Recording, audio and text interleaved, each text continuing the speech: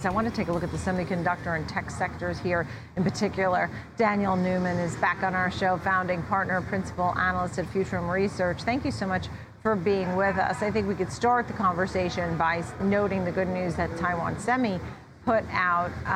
What is the takeaway? Is there a broad-based takeaway from the Taiwan Semi report? Well, I think the panic that chips and semiconductors and that the whole growth and tech world is going to capitulate is maybe a little bit overstated. There's kind of two camps here. There's the camp about discretionary consumer products, mobile devices, and thinking some of that may fall as discretionary income and household balance sheets shrink. But there's also a pretty compelling story about automation, AI, and other secular technologies that, much like the stay-at-home trend, that are going to power us through this recessionary period.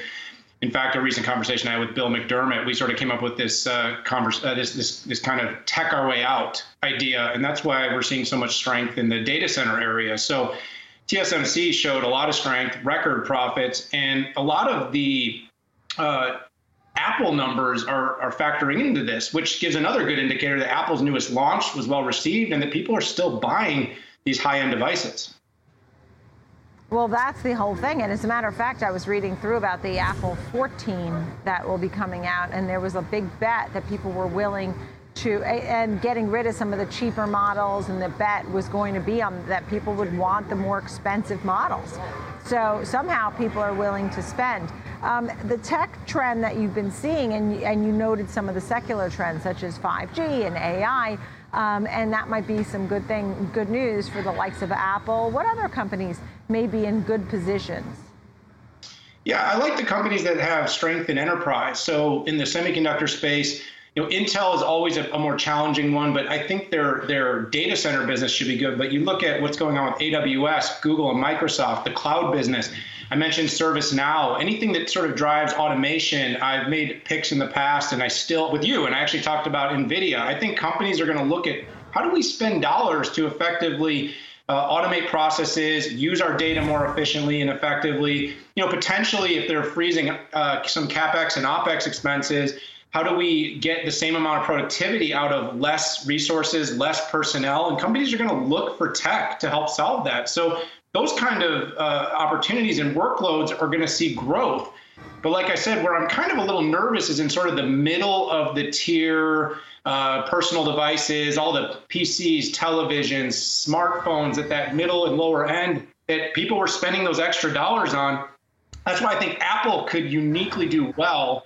But you saw some flares from Micron and Samsung about memory and PCs and devices, and I think it's that middle tier that's going to get hurt the most. I see. So it's not all tech is great here, even though demand is still looking good. As we look at the Philly Stocks Index, we're seeing it down about 35% this year. So you're not saying to buy the whole group. You would pick and choose how you buy. When would you buy?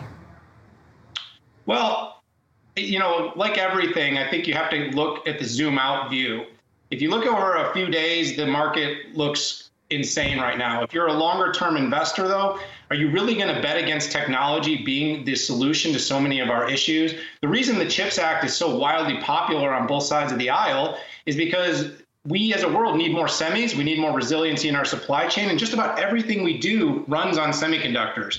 So things like enterprise cloud, you've seen companies like Microsoft have massive pullbacks. You've seen companies like Marvell that have had massive pullbacks that were just screaming.